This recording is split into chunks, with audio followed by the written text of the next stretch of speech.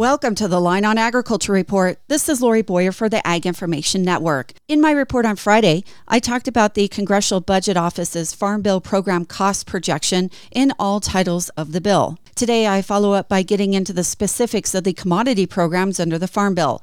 When it comes to crops benefiting in a 2023 Farm Bill, a CBO report has been issued that projects baseline spending on Farm Bill programs for the next 10 years. And American Farm Bureau Federation economist Danny Munch says that commodity program budgets are dependent on the base acreage for each crop. Corn's going to receive expected to receive about $24 billion, or half of all those commodity program payments. Soybeans, $5.8 billion, 12%. Wheat, $5.3 billion, 11%.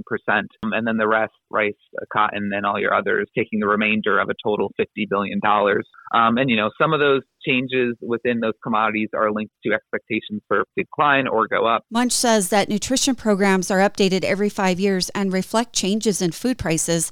However, that change mechanism is not there for farm programs. We are well aware that farmers have, faced increased production costs, fertilizer costs, fuel costs across the board. So, figuring out how Congress can adjust some of the budgetary rules or look into ways to offset decreases in some areas in the Farm Bill so that these farm programs could be more reflective of actual market conditions. Danny Munch with the American Farm Bureau Federation. For the Ag Information Network, I'm Lori Boyer.